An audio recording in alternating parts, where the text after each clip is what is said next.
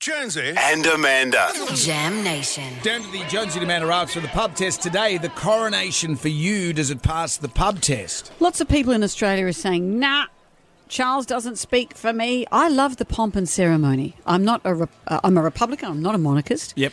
But I'm interested to see this little slice of history. I love the pageantry. I'm going to love the stories of this stone, as you were saying, Brendan, has been brought. There's a coronation stone. Here's the history of that. Here's the history of the orb that he's holding. All that stuff. I love that goes back way past Henry VIII. Brilliant. That's what I'm in it for. Lots of people aren't interested at all. How do you feel? The coronation for you, does it pass the pub test?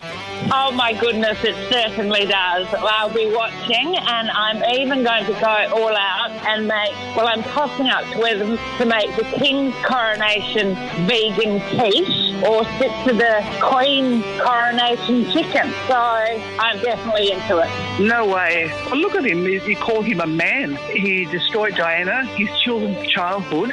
His mother was a great lady. She did everything for the crown. And then look at him. It's a disgrace. They're not king material. Rubbish. I think it's an interesting piece of history to be involved in, to understand and see all these really age-old traditions and how they're being modernised. I'm a little bit sad we don't have a queen anymore, but yes, historically the coronation is just so significant. And how do you keep up with those pompous traditions? It's amazing. Oh, I'm sure I'm going to make many enemies when I say this, but yawn.